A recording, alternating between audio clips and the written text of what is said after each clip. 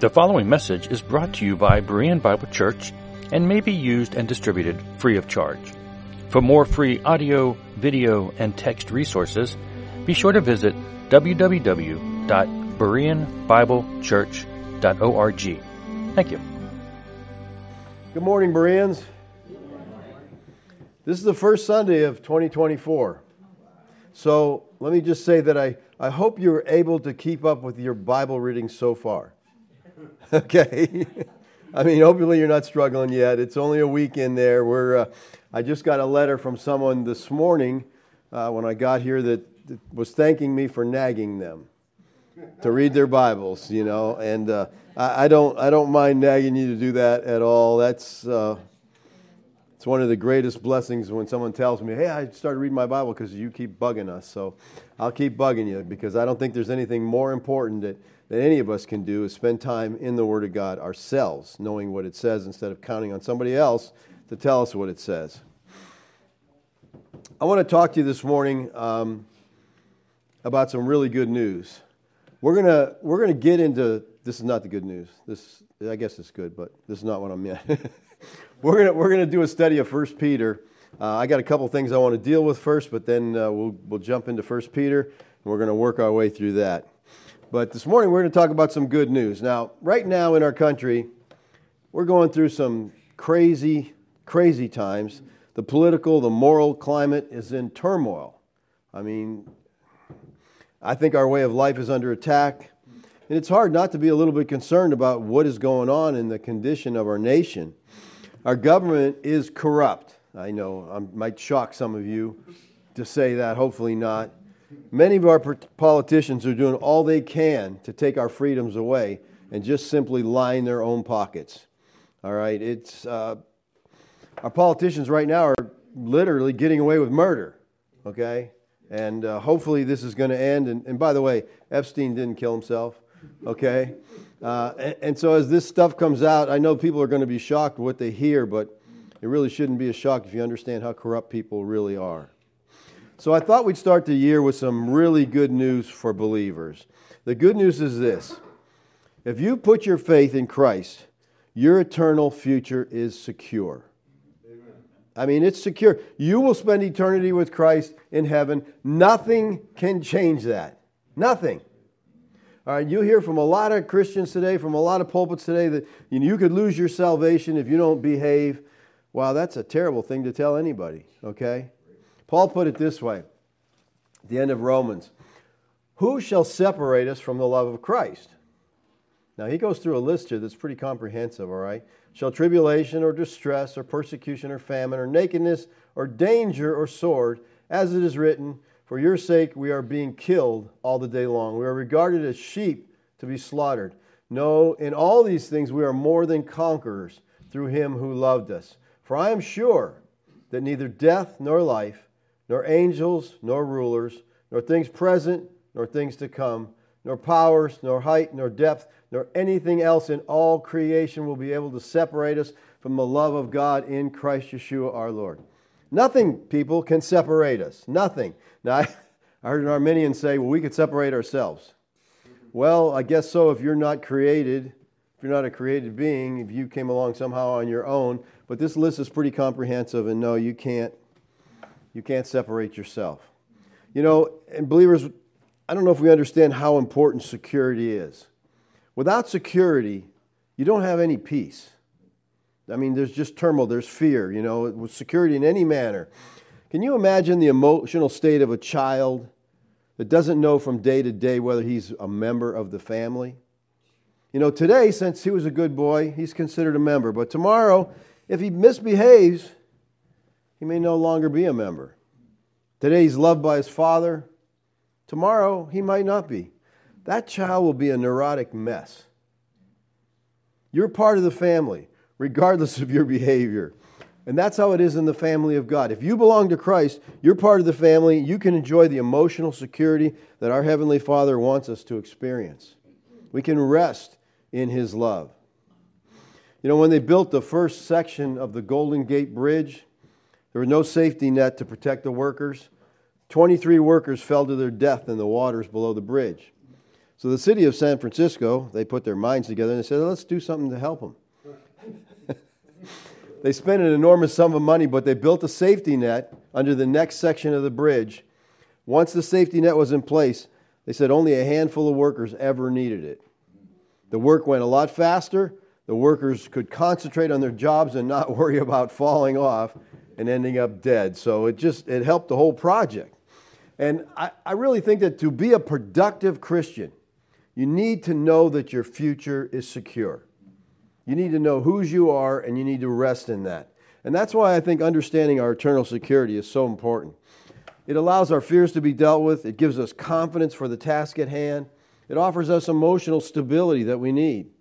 If you understand what the Bible says about God's security, you'll see that the God who saved you, is the same God that keeps you. So for our study this morning, we're going to look at the first 4 verses in Romans 8. Verses present the believer with some really good news. All right, Romans 8:1 says, "There is therefore now no condemnation for those who are in Christ Yeshua." Therefore, whenever you see this, you know what you got to do. You got to look and see why it's there for. All right, where's it go back? What's he telling us to look at?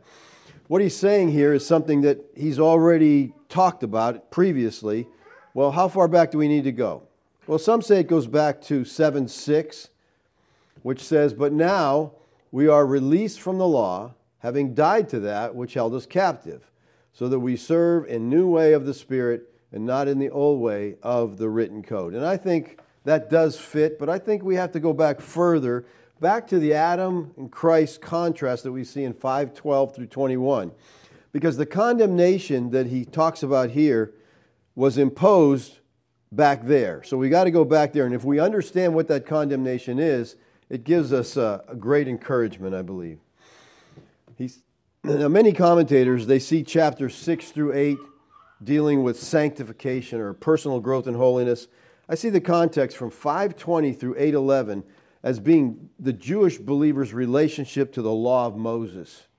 In 6:1, Paul's objector is asking, shall we stay under the law so that sin may increase and grace may increase?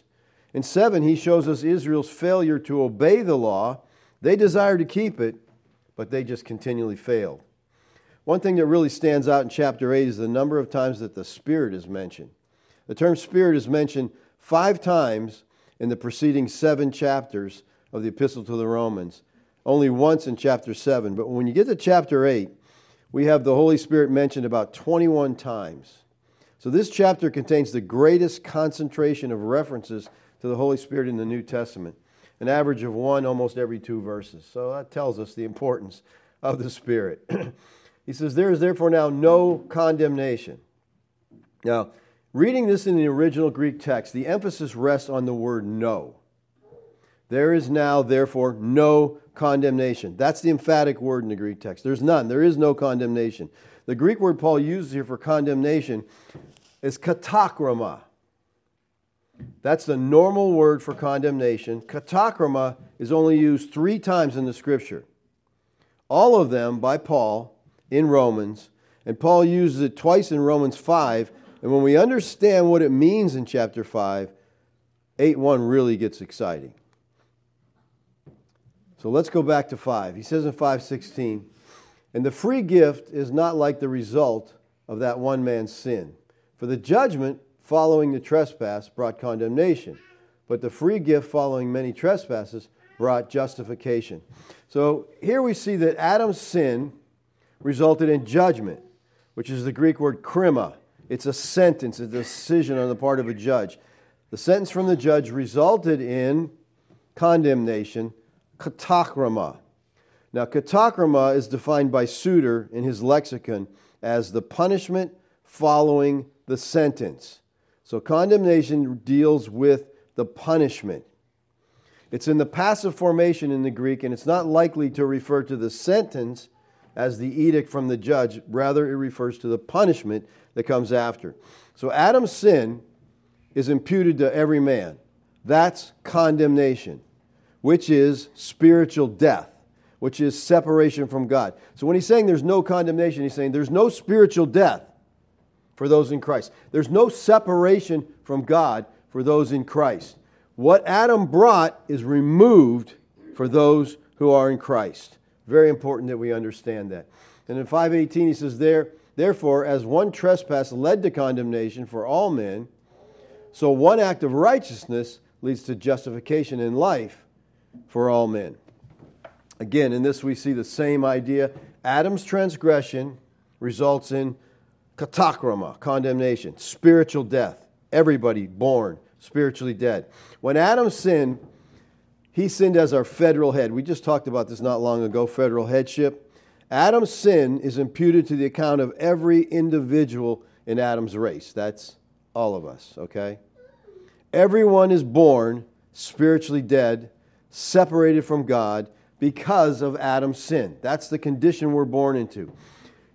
Adam was our representative. What he did was a representative act, and because of him, you and I are born spiritual dead. That's federal headship. We participated in Adam's sin, and that's why we're born dead. All right? Now, Romans 5:12 through 21 is a comparison of two men, Adam and Christ. The comparison is pretty simple. There are two men, each performed a single act that brought forth a single result, and the result is experienced by every member in their respective races. In Adam, there's nothing but death and hopelessness, but in Christ there is life, for he has brought his people out from under the rule and authority of the law of the sin and the death. So here's what we need to understand. There will never be, in the life of any believer, spiritual death. Now, Romans 8:1 can't be true if you can lose your salvation. Well, I had it, but I lost it. What did you have? Eternal life. Well, I think eternal life would probably last how long? Yeah, for a while, right? You might have got the temporary plan, but God doesn't offer that. You might have got it from somebody else, okay? But when you get eternal life, it is eternal. And that's what 8:1 is telling us. There is no condemnation. There's no spiritual death. There's no separation. If you're in Christ, you're in there forever. It's an act of God, and it never ends. Now, here's what we need to understand. There will be chastening. God chastens whom he loves, Hebrews tells us. There will be discipline in this life, but there will never be any positional separation from God. A Christian is a Christian forever. Now, people think, well, that gives us a license to sin. Yeah, if you like being spanked, okay, because God spanks his children. And if you want to live in sin, you will face the consequences of that sin, but you will never be separated from God's love. Who are those who can claim this no condemnation? There are perimeters here to that claim. The promise is only for those who are in Christ Yeshua. So only those in Christ have life. Some are in him, some are not in him. Paul assumes this everywhere in his writings. There are those in Christ, there are those outside. So Paul is not a universalist. Okay? That's really clear. Now, universalists will teach that everybody is going to be saved. Everybody. Which destroys the gospel. The gospel doesn't indicate that at all. We have to believe, the Bible says. But they're saying, no, you don't need to believe. Everybody's going to get saved. Just do what you want to do. All right? Paul's not a universalist. Paul says explicitly in Romans 9:3 with grief that there are those who are accursed, separated from Christ. And we see this in Matthew 25, that there are sheep and there are goats. Matthew 25:33, and he will place the sheep on his right, but the goats on the left. And the king will say to those on the right, the sheep, come, you who are blessed by my Father, inherit the kingdom prepared for you from the foundation of the world. So the sheep get eternal life, but the goats, they get eternal death. 25:46, these will go away into eternal punishment, but the righteous into life eternal. People, the Bible does not teach universalism. Now here's what people stumble at. Yeshua doesn't love and didn't die for everyone. Now that goes against what the church teaches today, but that's not what the Bible teaches. All right, he does not love everyone. Didn't he hate Esau? People say, well, that was the one exception. No, it really wasn't, okay? He has his elect, he has his chosen. And when a man or a woman believes in the Lord, Yeshua, they're placed in Christ. They have union with Christ. That's our position. And being in him, we're now free from eternal judgment because the penalty has already been paid by a substitute. See, our Lord Yeshua came and He bore the judgment that we deserved. And because our penalty has been paid, it's impossible to have to pay that penalty ourselves. It's been paid by somebody else. There's no double jeopardy. Christ paid our position. Now, if you're in Christ, what happened to Christ happened to you. Romans 6. We died with Him. We were resurrected with Him, it teaches. Union with Adam, the first man, led to our condemnation, our death. Union with Christ, the last Adam, secures our righteousness in our life. And this idea of union with Him, who is our representative, is really at the heart of Pauline theology. Now, there's a textual problem with this verse. Depending on the translation you use, you might get a very different idea on who it is that's not condemned. Look at Young's literal here. There is then now no condemnation to those who are in Christ. That's where our verse ended.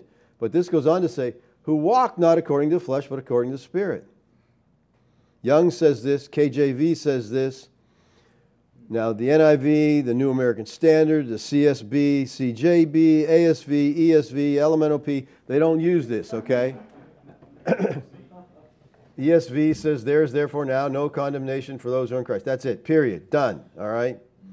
So the phrase, who do not walk according to the flesh but according to the Spirit, is in some translations, and it's missing in other translations. So if the phrase in this text, we have to ask, well, what's it saying here? Is our not being condemned a result of our walk? Is that what this is saying? If that's what it's saying, all of a sudden, this is not such a comforting verse. Okay? Do you like that idea? You're not condemned. Okay? You don't have eternal death. You're in Christ unless you don't walk the way you're supposed to. You know, this gives ammunition to those who would say you could lose your salvation. That's not comforting at all. So which one of these translations is right? How do we decide? Just pick the one we like best, or we draw straws, or what do we do? How do we deal with that? One that fits our theology best? Well, when it comes to textual criticism, we've got to deal with where does this belong? Is it really in there? The modern translations are based on additions of the Greek text that goes back to the theories of Westcott and Hort, which would, upon producing a text more like the manuscript that we've recovered from ancient Egypt, then it'd be like the majority of the surviving manuscripts, many of which are later. So discussions even in Hort's day and since then have been over whether the Egyptian manuscripts represent a closer approximation to the original text or whether the majority of manuscripts do that. Now, the majority of texts have this phrase, who walk not after the flesh but after the Spirit. So a large majority of the manuscripts contain these words. So, what do we do? Well, I believe that the Scriptures teach our justification is unconditional. We're not saved because we do right, we do good. So how do we deal with this? Well, I'm sure that you all would admit that if you're not being condemned, if you're not spiritually dead based on your walk, we're in trouble. Unless you don't know yourself very well. Yet the better manuscripts say that. So now what? Well, the problem lies in our understanding of the phrase, who walk not after the flesh, but after the Spirit. See, most Christians would define walking after the flesh as doing bad things, right? And I think that if we understand how Paul used these words, it will clear up some of the difficulty. Paul says in Romans 8:8, those who are in the flesh cannot please God. What's he talking about here? Who are those in the flesh? Does this refer to unbelievers? Does this refer to Christians doing sinful things? Well, I believe this is referring to unbelievers. Those who are in the flesh, they can't please God. Now let me ask you something. Does faith please God? Okay, if faith pleases God and those who are in the flesh can't please God, can those who are in the flesh believe? No, they have to be given life first, okay, before they can even believe. All right? So, I think if we go back to Galatians 4 and look at verses 21 through 31, Paul speaks of the birth back there of Ishmael and Isaac. We can understand what this flesh thing is all about. He talks about the birth back there. Romans 4:23. But the son of a slave was born according to the flesh, while the son of the free woman was born through promise. All right, Ishmael had fleshly parents, right? Hagar and Abraham. Did Isaac have fleshly parents? Yeah, Sarah and Abraham, right? Okay, so it's clear that Paul uses flesh here in a sense other than biological. They're both born from physical parents in a physical birth. So what does he mean that Ishmael was born after the flesh? Well, look at verse 29. But just as at that time he who was born according to the flesh persecuted him who was born according to the Spirit. So when these two verses are viewed together, you can see that Paul is saying that Isaac was born by promise. All right, to be born by promise is the same as being born according to the Spirit. All right? Ishmael was not born by promise of the Holy Spirit. Ishmael was born only after the flesh. So the word flesh cannot mean simply a biological process. It can't mean evil acts.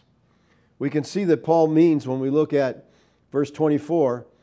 Now this may be interpreted allegorically. These women are two covenants. One is from Mount Sinai, bearing children for slavery. She is Hagar. So he tells us these women are two covenants. It reveals that the two women in the Genesis account, they actually represent two covenants of God. Hagar and Sarah represent old and new covenants. So being born after the flesh or after the Spirit doesn't refer to a difference in the physicalness of their births or to doing sinful things per se, but to two opposing covenants. To be born after the flesh is to be in the old covenant. To be born after the Spirit is in the new covenant.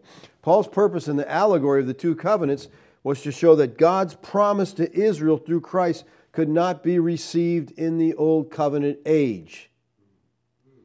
Jews under the law were children of the flesh. They were of the bondwoman. That's what he's saying in Galatians 4. The old covenant was typified by Hagar. The old covenant could not give freedom by reason of the weakness of the flesh. Now, in Paul's view, flesh and spirit fall into redemptive historical categories, serving to elucidate the contrasting nature of the two covenant ages. Seeking to live by the law boils down to seeking to live a life independent of God, which is the basic sin of Adam. To walk after the flesh is to seek life in terms of what man can accomplish himself. I'm just going to do this on my own. I'm going to crank this out. I'm going to do what I'm supposed to do. Look at Galatians 6, 7, and 8. Do not be deceived. God's not mocked. Whatever a man sows, that will he also reap. For the one who sows to his own flesh will from the flesh reap corruption, but to the one who sows to the Spirit will from the Spirit reap life eternal. So you're reaping corruption, you're reaping life eternal. Now if we take flesh here to refer to a sinful life, then sowing to the Spirit would mean living a holy life. This would mean that everlasting life is a product of living right. That would be salvation by works. We know the Bible doesn't teach that. Sowing to the flesh is seeking to live under the old covenant. And sowing to the Spirit is living under the new covenant. It is trusting Yeshua as the Messiah. So he says, so when he says, who walk not according to the flesh, but according to the Spirit, it's not a qualifying phrase, it's a descriptive phrase. In other words, there's no condemnation if you do this. There's no condemnation because this is where you are. You're in the new covenant. You're trusting in Christ.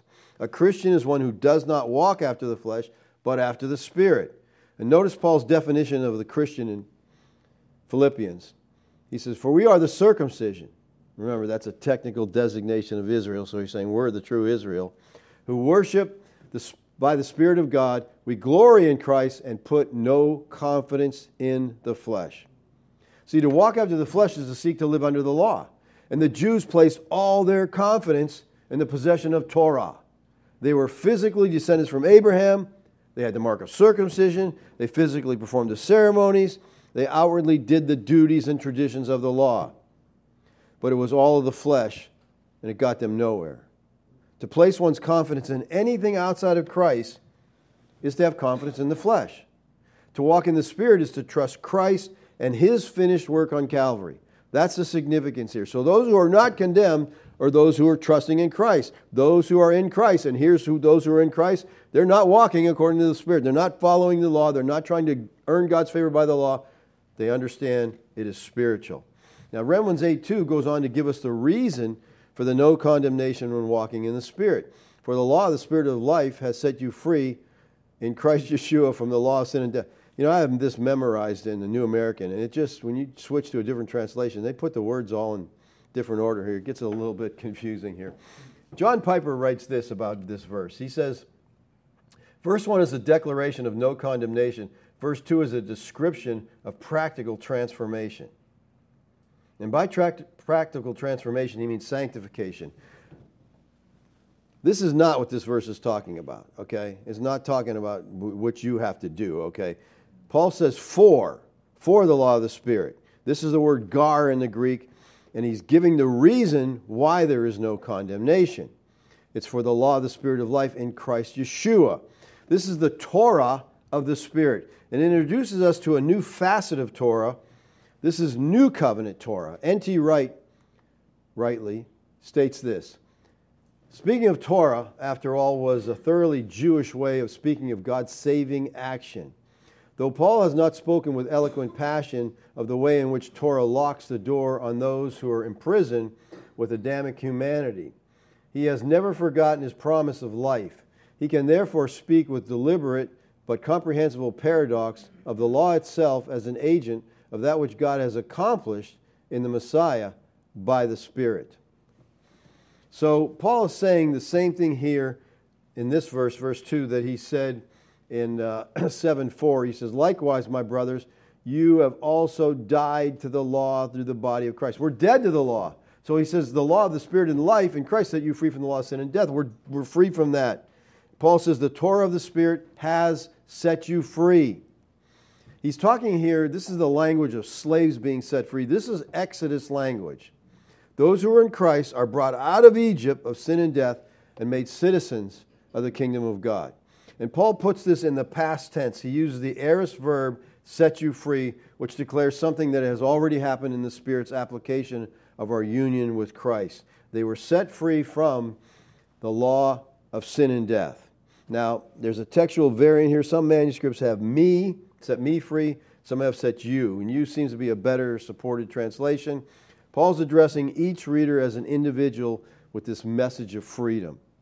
The law of the Spirit is the same as the idea of, and what he said in Romans 6:7, for the one who has died has been set free from sin, because we're freed from the law. Through the death of Christ, they become dead to the law of sin and death. The law of sin and death was the old covenant law. Look at what Paul says about the old covenant. Now think of what he's talking about. He's talking here about the law of God, the law of Moses. This is what he has to say about it. Who has made us sufficient to be ministers of the new covenant. So they were apostles of the new covenant. If you go back to Jeremiah, you find the new covenant was promised to who? Israel. House of Israel, house of Judah. Okay. The promise of the new covenant was for them. Paul says, I'm ministering the new covenant right now. And he's taking it to everybody. All right. So the gospel goes out to all. He's a minister of the new covenant. Not of the letter, but of the Spirit. For the letter kills. That's the old covenant. It kills. But the Spirit gives life. Now, if the ministry of death carved in letters of stone, so he calls it a ministry of death. He says it kills. It's a ministry of death. It's carved in the stone. We know that's the old covenant. It came with such glory that the Israelites could not gaze at Moses' face because of its glory, which was being brought to an end, and not the ministry of the Spirit have even more glory? If there was glory in the ministry of condemnation, the ministry of righteousness must far exceed it in glory. He calls the old covenant a letter that killed. He says that it's the Spirit that gives life. The old covenant was a ministration of condemnation because it just condemned you because you never could live up to it. But the new covenant is a minister of righteousness because God provides what we need. Now, those who have trusted Christ are free from the law of sin and death. They no longer are in the body of Adam, Moses, but are in the body of Christ and are eschatologically the bride of Christ, who's under the law of her new husband, no longer under that old husband of the law. He says in 8:3, for God has done what the law, weakened by the flesh, could not do. By sending his own Son in the likeness of sinful flesh, and for sin, he condemned sin in the flesh. God has done what the law could not do. Now, the meaning of the Greek term here, could not do, it means It's impossible. This is the word able with the alpha prefix, meaning not able or impossible. It was impossible for the law to give life. It ordered it, but it couldn't deliver. It wasn't the law's fault. The problem was in the flesh. He said it was weakened by the flesh. Now, this is nothing new in Romans. Over and over in Romans, we see that the law can't save. The law was helpless to change the situation. In the same way, the law is helpless to change a marriage if it goes wrong. The law is never intended to change the hearts of people. It was to protect the relationships that it recognized. He says it was weakened by the flesh. Now, the NIV translates flesh here as sinful nature, which I think is a bad translation.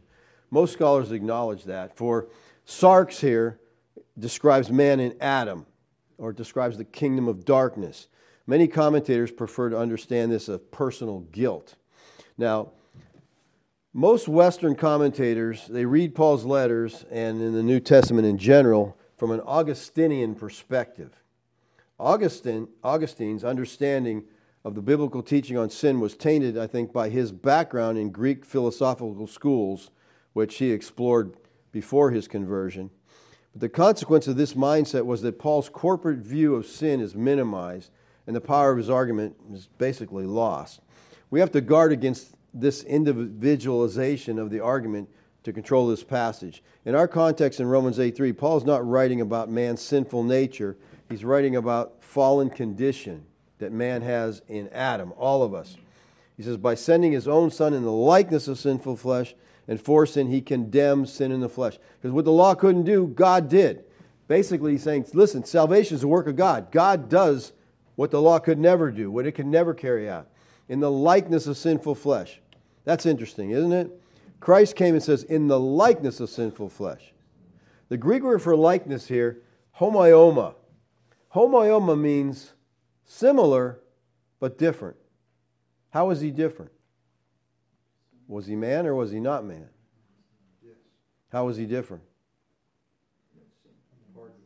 No sin. No sin. That's why he said it was the likeness of sinful flesh. Okay? Homoioma. He was similar but different. He looked just like everybody else, but he was different in that the fact he was sinless. He didn't share man's guilt. He had never sinned. For this reason, Paul qualifies his description of Christ coming by the saving. He came in the likeness of sinful man. He wasn't sinful man, but he looked just like him. Paul doesn't mean that Yeshua was not fully human. That's not what he's saying, because he was. Had Yeshua only appeared to be human, which was the error of the Docetics, then he couldn't qualify as our redemptive Savior. He couldn't carry it. He couldn't do that for us. Any more than an angel could qualify, to represent us before God. The Docetics used to say essentially that he was a divine being that looked like he had a human nature, but he didn't. He really didn't have a nature. But the Bible teaches us very clearly Yeshua was 100% man and 100% God. You say, well, that doesn't work out. It does for him. He's the unique person of the universe. He's a theanthropic person. Okay? He's the God-man. Being man, he could represent us. Being God, he could actually do something about the problem. But the Bible teaches everywhere the sinlessness of Christ. Peter says in 1 Peter 1:18 and 19, knowing that you were redeemed from your futile way inherited from your forefathers, not with perishable things such as silver and gold, but with the precious blood of Christ, like that of a lamb without blemish or spot. All right, we know that Christ is the Lamb of God. When the lamb was sacrificed, it had to be a perfect lamb. It had to be an unblemished lamb. It had to be searched out. We had to be examined for 4 days. He's saying, this is Christ. Christ is the Lamb of God. He was sinless. Peter goes on to say, he committed no sin, neither was deceit found in his mouth. Yeshua's humanity was both real and is sinless simultaneously. All right? And he said he came and he said, and for sin. Now, in the Greek, this is perihamartia, which is the regular phrase that the Septuagint Bible uses for the idea of the sin offering that is taught all through the Scriptures. All right, Christ's death was a sin offering. It is the paschal offering that brings deliverance, and I think we really have to grasp this. If you want to know who you are in Christ and your position before God, you have to understand what Christ did for you. God didn't just say, you're kind of a nice person. I'm going to let you, come on, I'll let you get in. Okay?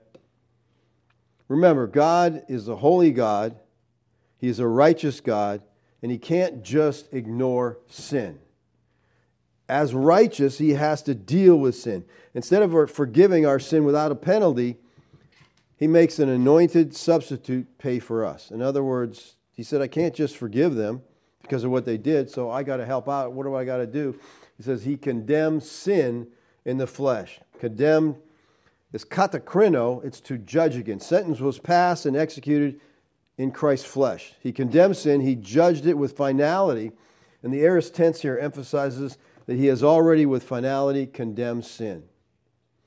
You know, there's really not a clear statement found anywhere in Paul or anywhere else in the New Testament on the early Christian belief of what happened on the cross was a judicial punishment for sin. God was punishing Christ for what we did. And in the flesh here has to do with being in Adam. And then in verse 4 he says, in order that the righteous requirement of the law might be filled in us who walk not after the flesh but according to the Spirit. Again, we see that same phrase here again. This time it actually is in the text. All right. In order that, this is a hina purpose clause. It expresses divine purpose. The purpose is that the righteous requirement of the law might be fulfilled in us. Now, the righteous requirement of the Torah, the thing that the law demanded, he's saying, are fulfilled in us. Paul's repeating what he said in 6:7, those who have died with Christ are freed from sin. So there's no charge that can be made against this new relationship. Once we're in Christ, there's no charge that can be made. Oh, they did this, they violated this, they broke the law. No, it can't be made. Okay? Because the righteous requirement, the thing that the law required, we've done in Christ. There's no charge that can be made against us. It's not an adulterous one, you know, as the law's righteous requirements have been met in the representative. All right, we're not breaking the law. We're not cheating. We're not doing anything wrong. The argument continues to be a corporate one, describing the condition within the two communities. Now, this text gets so adulterated by people who want to say that the righteous requirement of the law being fulfilled in us is us doing what we're told to do. Okay? And they want to just make it, it's up to you, you got to do it. John Stott does that. He says this. He said, in verse 4, is of great importance for understanding of Christian holiness. First, holiness is the ultimate purpose of the incarnation and atonement. The end God had in view when sending His Son was not our justification only through freedom from the condemnation of the law, but also our holiness through obedience to the commandments. Well, guess what? I've been obedient to the commandments. Okay, all of them. We'll talk about that in a second here. Secondly, holiness consists of fulfilling the just requirements of the law. So you want to be holy, you got to do what the law required. Do you know how many? 613 commandments. Okay? 613. I guarantee you broke one of them. Okay? I guarantee you broke several of them today. Okay? Yeah, James says if you break one, you break them all. Okay? It's not like, I only broke one. It's like a mirror. The whole thing's broken. Okay? The moral law has not been abolished for us. It is to be fulfilled in us. That's pretty high demand there. Again, the moral law, we got to do it. We got to live this out. Although law obedience is not the ground of our justification, you got to throw this in. I'm not saying you have to work to be saved. It's in the sense that we are not under the law but under grace. It is the fruit of it and the very meaning of sanctification. Holiness is Christ-likeness, I agree. And Christ-likeness is fulfilling the righteousness of the law. No, Christ-likeness is trusting Christ. Okay. Thirdly, holiness is the work of the Holy Spirit. Romans 7 insists that we cannot keep the law because of our indwelling flesh. Romans 8:4 insists that we can and must because of indwelling spirit. In other words, he's saying that this passage is saying we got to do this. All right, the righteous requirements of the law, they got to be fulfilled in us. It's something we have to do. He sees it as God put His Son to death as a sin offering, so we have to live a holy life. And I agree we need to live a holy life, but it's got nothing to do with justification. Paul uses the passive voice here to emphasize that Yeshua the Christ fulfilled this requirement so that nothing of God's justice, no more legal demands for us need to be met. Nothing is left for us to do, people, to meet justification before God, to make God satisfied, all right? Now, along the same line as Stott, Tom Constable writes this: God fulfills the law's requirement in us by His Holy Spirit, who indwells us and empowers us. However, this is not automatic. Yes, it is. Because He indwells us. He fulfills them if and as we walk by the Spirit rather than walking according to the flesh. Walking by the Spirit means walking in submission to and dependence upon the Spirit. No, it doesn't. Walking according to the flesh means behaving as the flesh dictates and allowing our sinful nature to govern our lives. So he wants to make, again, about what we do, about our obedience. How is that good news? When you have to perform, when you have to do something, and you know you're not good at doing that, you fail over and over. How's that good news? We've already seen that we do not walk according to the flesh, but according to the Spirit. It has nothing to do with how we act. It's about being under the old covenant, which is death, or being under the new covenant, which is life. This verse doesn't say that we might fulfill the law. Listen, it says that it might be fulfilled in us. We are passive. God is the actor. The requirement of the law is fulfilled in us by God. What the law requires, what does it require? It requires righteousness, holiness, covenant faithfulness. Look at 2 Corinthians 5:21. For our sake He made Him to be sin who knew no sin, speaking of Christ, so that in Him we might become the righteousness of God. Yeshua the Christ took our sin and He bore it on the cross. When He died for us. He had no sin of His own. He died in our place. He paid our sin debt. He took our sin. He gave us His righteousness. Believer, we will never be separated from God because we have the righteousness of Christ. We are as righteous as Christ is righteous. We stand complete in Him. If you have a problem saying that, if you have a problem saying, I'm as righteous as Christ, you don't understand your position. Now, I know I can understand you having problems saying that because your life might not reflect that at all. We're not talking about how you live. We're talking about your position before God. And if you're not as righteous as Christ, then you're damned for eternity because that's the only righteousness God accepts. Okay, it's not your puny 10% or 20%. No, that doesn't make it. Okay, you either carry out the righteous demands of the law of God or you're damned. See, walking in the flesh was not a problem that they only faced in the first century. We say, okay, this is walking in the flesh was obedience to the law, so we're not trying to keep the law today. Are you kidding me? You know how many Christians are trying to keep the law today? You know how many churches are constantly putting Christians under the law today? What's the most famous law they want to put you all under? Tithing. Why? It pays the bills. You know, if you can make you guilty, you got to give your 10%, you know. And we're talking gross there, okay? We want to make sure you get the right 10%, okay? Don't be trying to cheat God. Don't rob God, you God robbers, you know. They'll go into Malachi and call you a God robber and make it, you know, that's old covenant. Tithing was taxation to take care of the priesthood. Israel was a theocracy. All right, they were ruled by God. You had to take care of the priests. They didn't have jobs, they didn't have fields. They had to be taken care of. That's what they did with the tithe. All right? And people don't understand this. In the Old Covenant, giving was always voluntary. Always voluntary. You had a taxation, you had a tithe, you had to pay. But giving, when He built the temple, okay, we need people to give. Give of whoever heart stirs them up, bring it. And what happened? He said, that's something you'll never hear in church, all right? We don't need any more money. Don't give any more. We got too much. Yes, you won't ever hear that, okay? But they want to put you under the law. So people still try to walk by the flesh today, and they don't. And listen, this can be serious. I mean, sometimes it's just, we got to make sure the bills are paid, so we push this nonsense. But I mean, my mother had a preacher come to their church and told them that if they missed some tithes, that they owed God that, and they needed to get that back payment, or God was going to judge them. She called me. She wanted to take out a second mortgage on her house. I mean, she's under the condemnation. You know, you're trusting this person from the pulpit, and they're putting you under this. And she was like, I said, Mom, that's ridiculous. Okay, don't But I came from a Baptist church where they had all tithe Sunday. Everybody give it this time. Try it out. See how you like it, you know. They had make-up Sunday because during the summer you missed the tithe. Make it up now, okay? They had every way to take your money from you you can imagine, you know. It's just sickening. It's just really sickening. That's why when we started this church, I said, we're not taking even an offering, okay? That scared my wife. She goes, how are we going to live? And I said, either God provides or He doesn't. And guess what? He's always provided.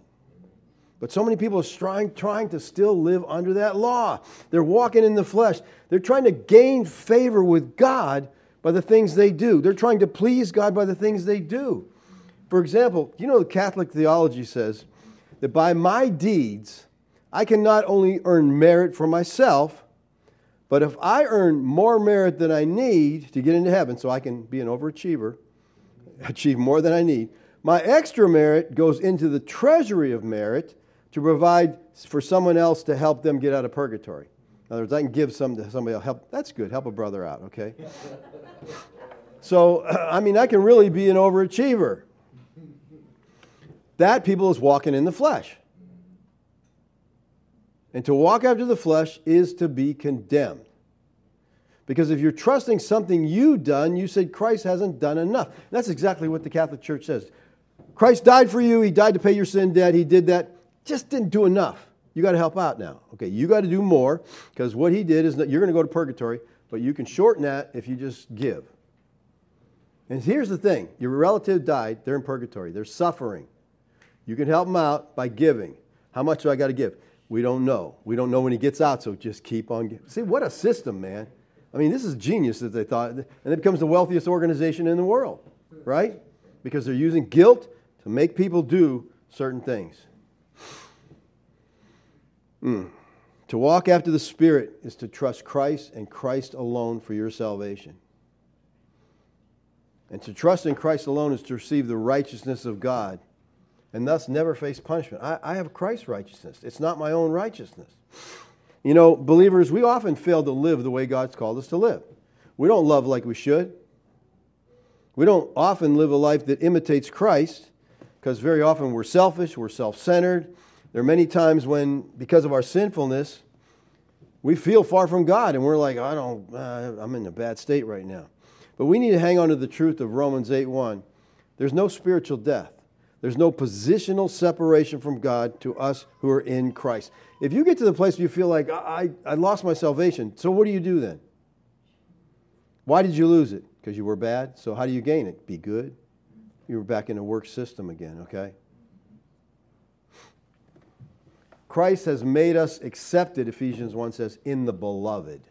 That's how I'm accepted. I'm accepted because I'm in Christ. And I will never suffer His wrath. We'll never face the punishment because Christ bore it for us. The penalty was paid. God can't come to us and try to collect the debt that's already been paid in another. Christ paid it for us. Now again, this doesn't mean we can do whatever we want and live how we want. God will discipline sin right here, right now. Okay, He'll discipline sin. The Bible's very clear on that. You wonder why some Christians are so miserable. You sin, you're going to get misery. You know, I love it when I see a miserable Christian. I mean, really, because it tells me God's dealing with them. When I see someone who says they're a Christian and they're in sin and they're not miserable, I kind of question if they're really saved.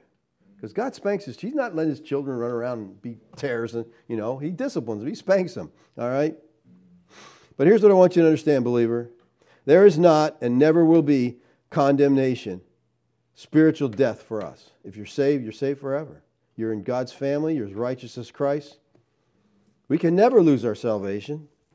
And the reason is because the righteous requirement of the law has been fulfilled in us. It should be better translated, has been fulfilled. He did. God fulfilled the righteous requirement. Because Christ lived righteously. He fulfilled it. He died in our place. We have that. By our union, His perfect obedience is our perfect obedience. This is what Paul said in chapter 5. He says, for as by one man's disobedience, Adam disobeyed, many were made sinners, okay, because of Adam's sin. By one man's obedience, the many will be made righteous. Please understand that. Please mark that somehow in your Bible. How are you made righteous? By the things you do, by the works you perform, by one man's obedience. Who's that one man? Christ, okay? Christ. Getting ahead of myself here. I don't think I'm done yet. No matter what our situation may be in this life, people, and our country may get pretty screwed up. It's already pretty screwed up, but it could get a lot worse. We have no guarantees that we're going to live in a paradise here. But we're called to be thankful for everything we do have. And the thing that should keep us thankful at all times and should keep us content and joyful is the fact that we have a home eternal in the heavens. Okay? And no matter what happens here, that's where we're going to. We can be joyful. We can be confident. We can sing the words written by Edward Mote. My hope is built on nothing less than Jesus' blood and righteousness. I dare not trust the sweetest frame, but wholly lean on Jesus' name. That's the good news, people. It's all about what Christ did for us. And it's very sad and very damaging today when people are trying to make it about us. Oh, if you don't live right, you're going to get it. You're going to get spanked is what you're going to get. Okay? But God doesn't kick his children out of the family. You're part of the family of God. That's a forever thing. Okay? He adopted you, which is really cool. People who are adopted, I think, have some struggles with that because they think their parents didn't want them. But I look at it from the other side that I was picked by God to be part of the family. When you have a kid, you get what you get. You don't throw a fit. But God chooses people. I choose you to be part of this family. That's an incredible privilege. Chose us to be part of his family. We'll always be part of his family. That's the good news, people. We are his, and we're his forever. Let's pray. Father, thank you for your love for us, Lord. Lord, when we understand the gospel, it's so incredible. Father, I pray we would truly understand who you are and what you have done for us. That you sent your son to die because of what we did. And because your son died for us, we get the benefit. We are free from sin. We are free from the condemnation of sin and stand righteous before you. Lord, it's just so incredible to think of. The gospel truly is good news. Lord, I pray that we'd hang on to that good news in the worst of times, realizing you love us.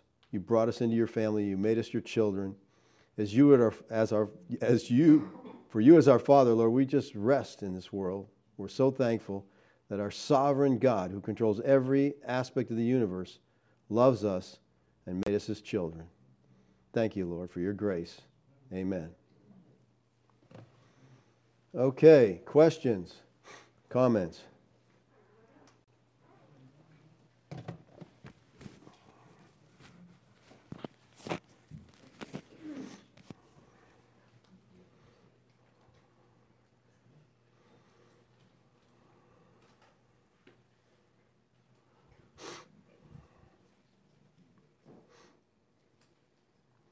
Okay, a question from Norm. He says, hi, David. So why do we sin?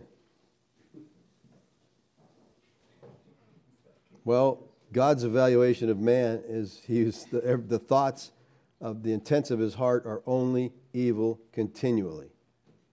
Only evil continually. That's our nature. All right, Adam was in a perfect environment, and he violated the commandment of God. And men have been doing it ever since, okay? He says, did Adam acquire a sinful nature? Well, yeah, he was man. And being man, we're prone to evil, okay? Did he change, and therefore we have sinful natures? Or were we created bent on sinning in the first place? Yes, I think we were born with a bent towards sin.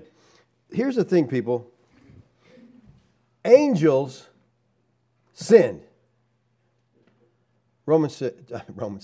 Genesis 6, okay? The sons of God left heaven in violation of the commandment of God to join with women. They're in the presence of God. They sin, okay? We were in the presence of God in the garden. We sinned. I think it's part of who we are. We're just bent that way. We're created. We're bent on sinning. He says, did Adam have a propensity to sin before the command? I think. If sarx, that means flesh, doesn't mean sinful nature, then what? Why? Sarx is used in a lot of different ways, first of all. Okay, you can't just take sarx one and say it means this. It's like plenty of our English words have a lot of different meanings. Sometimes it does mean a bent towards sinfulness. But I just think when God created us, we had a bent towards sinfulness. It showed up in the garden. It showed up everywhere. Okay, whenever God starts giving people commands, guess what? They break them. Okay? When God got sick of everybody and put away all of them, gave them other gods, and he started all over with Abraham, right away we see Israel sinning against God, going after Baal, going after other false gods. It's just, and it's a sad thing. But listen, I think you should know this. I think if you're aware of yourself at all, you know the evil propensity that you have, okay? You know the ability of how, of course, I guess some people are nicer than others, but, you're if you're aware of your own inclinations, you want what you want when you want it, okay? And if anybody doubts the sinfulness of a child, just watch them, okay? Just watch the fit they throw when they don't get what they want, okay? Not Alyssa, but most people. No. Not yet. Oh, you will see it. Believe me, she will demonstrate her sinfulness. This is from Gary and Chris in PA. It was once said that the Vatican was built on all the millions of dollars paid by the people to release their loved ones from purgatory. It's no doubt. There's no doubt. Can you imagine the money they brought in? Well, just if you believe your loved one just died, you're brokenhearted. They're in purgatory. You can help them. How much money do I got to give? Just keep giving it. There's not and that was smart. You don't get a set amount because then you never know if they're out. You hope, so you just keep paying. Wow. It's a crazy, crazy system, but guess what? It's working for them. It's from John Maloney. Pastor Dave, wow. We so needed to hear that message today. Thank you. You're welcome. Moses gave 10 commandments. Yeshua gave us one. And the one love is the tithe. Love knows the pastor needs to be supported, the meeting buildings to be maintained, and also the neighbor down the street lost his or her job. Love is God's tithe. Maloney. Well, I understand what you're saying there, John, and I agree with that. And that's the thing. I don't preach on giving. I don't beg you to give. I don't ask you to give. But it's amazing the people that give because they watch us online, they appreciate what we're doing, and so they give. And I think that's the Spirit's job. The Spirit, the Bible does teach if you're being taught the Word of God, you should give. The Bible teaches that. It doesn't say how much. It just says you're being taught, you should give. And so people realize that. And so if they're being taught, they give. And if you're in a local church and you're not being taught the Word of God, get out. Get out. You shouldn't be there. Okay? Go somewhere where the Word of God is being taught. And if it's being taught, and that makes sense. We have a building. Guess what? Somebody's got to pay for this. The heat has to be paid for. The broadcasting, we have to pay for that. And I think people know that. You don't just operate for nothing, okay? But I think that's the heart of a Christian. They understand it and they provide what is needed. Thank you, John. I appreciate that. Whoa.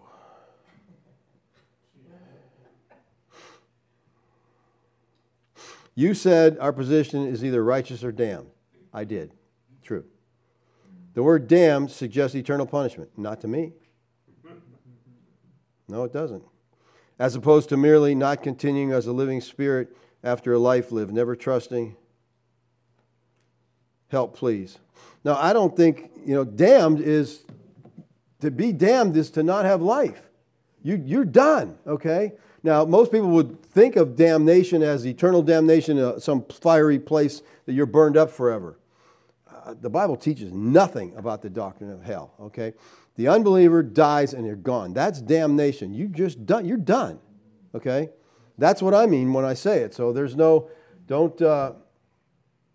confuse that. And I understand how, that can... The dictionary says, in Christian belief, condemned by God to suffer eternal punishment in hell is the definition of damned. The Christian, they said that's the Christian belief. Yeah. Not this Christian's belief, okay? Yeah, we are damned. To not be saved is to be damned, okay? But what does damn mean? Does it mean you go burn up?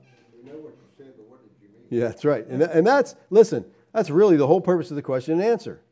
Oh, you said this. I did say it. He said, what do you mean by it? Thank you, Daryl. That's exactly, David. That's exactly what I meant. Hi there. Many Jewish people claim that they are the chosen people. Who exactly are the chosen people? And is that biblical where the Jews call themselves the chosen? Thank you. They were the chosen people. God chose Abraham. He created the nation Israel. He brought them out of Egyptian bondage. They were His people. He gave His covenants to them. He gave His laws to them. He gave them the prophets. They were chosen. Listen, once Christ came to the Jew, the whole Bible talks about the coming of Christ. All the feasts point to Christ. All the sacrifices point to Christ. Every time they offered a lamb, this pictures Christ. He's going to come and be the Lamb of God to die for your sins. Once Christ showed up, everything changed. Either they accepted Him and they were the chosen people of God, or they rejected Him and they're no more the people of God. Okay? There are no Jews today. There is no ethnic Jews today. There's no religious Jews today. If you rejected Christ, you're done. Okay? Now, those people claim to be Jews. We've done that, a lot of detail on that. Go back and listen to some of the messages. But those Jewish people, they're not God's people, okay? Those who are God's people believe in Yeshua the Christ. All right, you reject Yeshua, you reject the Father, you don't know God. In Revelation 3:9, Revelation 2:9, Yeshua calls the Jews the synagogue of Satan. That's pretty strong language, right? Yeah, if you don't have the Son, you don't have the Father. That's when Christ showed up, everything changed. And they were taught, if you don't accept Christ, you are no longer the people of God. You're no longer the people. Only Christians are the people of God. John Mark from Northern California, since Torah and the Mosaic age have passed away, would you say that under the new covenant we are to, as Jesus said, love our God with all our heart, soul, strength, and mind, love your neighbor as yourself, because in those two commandments are all the law and the prophets fulfilled? Absolutely. That's what the Lord said. It's funny. We take 613 commandments, and in the New Testament, 2 commandments. Love God with all your heart, soul, mind, strength. How do you do that? Oh, He tells us in the New Testament. Here's how you love God. Love your neighbor as yourself. Here's how you love your neighbor as yourself. And He tells us all these different commandments. You don't steal from them. Okay? You don't commit adultery. These are how you love. But that's what it boils down to. That's what the Lord did. He boiled them all down to love God, love your neighbor. And listen, to do that takes the power of the Spirit. You have to walk in the Spirit, because you cannot love your enemy as yourself in the flesh. Just trying to do it on your own. You can't do that, okay? You need the power of God, and it's there for those who trust Him. Carl Falster here, I was asked by a youth, what is sin? Sin is violating the commandments of God. If God says, don't do this, it's wrong to do it. That's sin. Sin, hamartia, means to miss the mark. Okay, you got an arrow, you shoot an arrow, it fell short, I missed the mark. Okay, this is what God says to do. You're not doing it, you're missing the mark, you're sinning. The Bible just tells us what sin is. It lays it out. You don't need to make up new stuff. People make up all kinds of new stuff. It's like there's not enough of it already. You have to, when I was in the Baptist church, going to a movie was sin. You could go rent a video. That was okay. I challenged him on this. I'm like, wait a second. Well, he goes, when you go to the movie theater, there's a bunch of theaters, they don't know what movie you're going in. That's your argument? You go to the video store, there's 10,000 videos.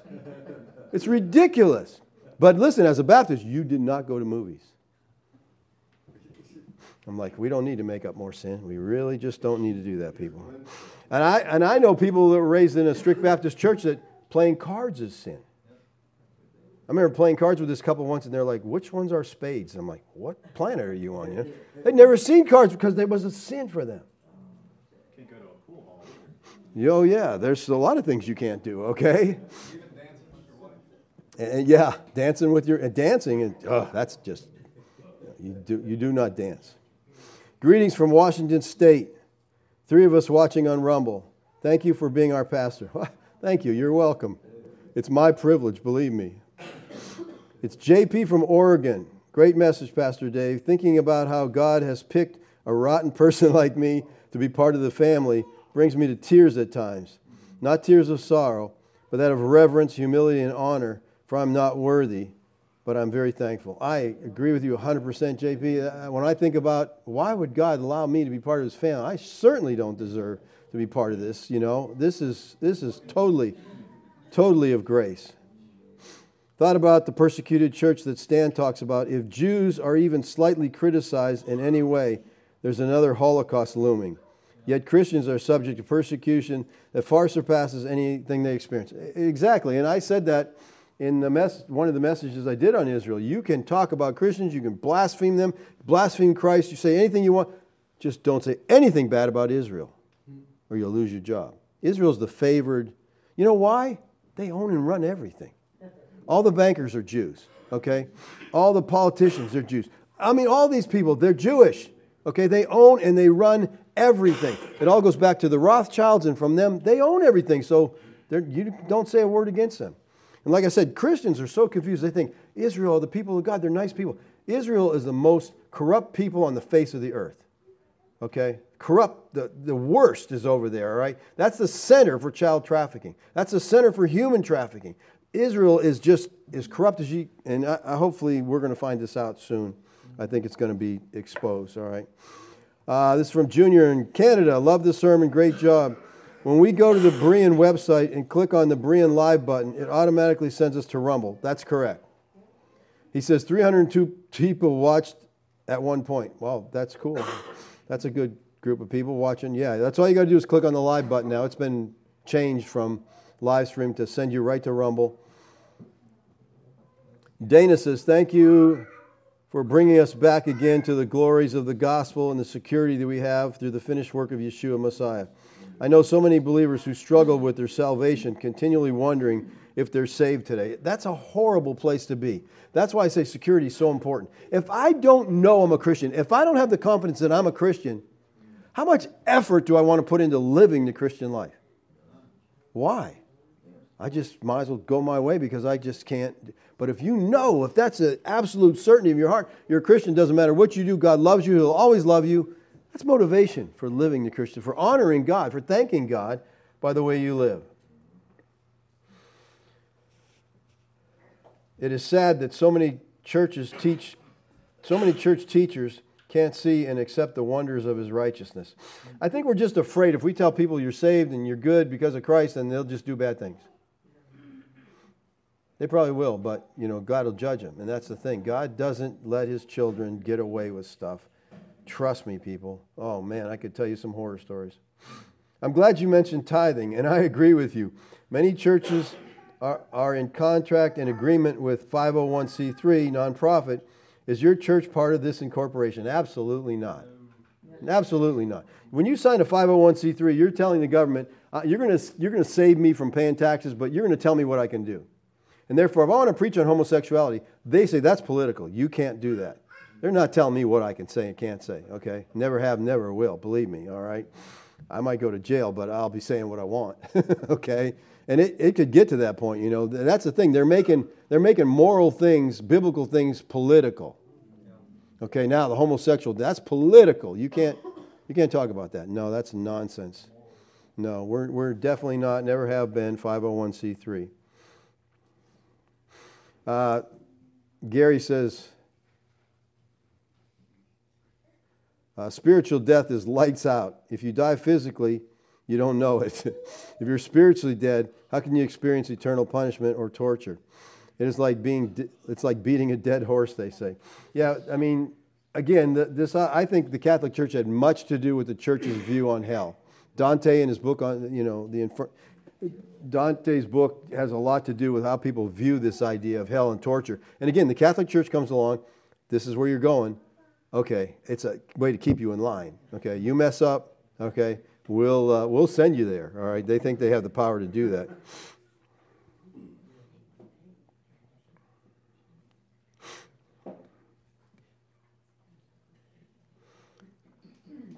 Dean from California says, sure sounds like old-fashioned idol worship.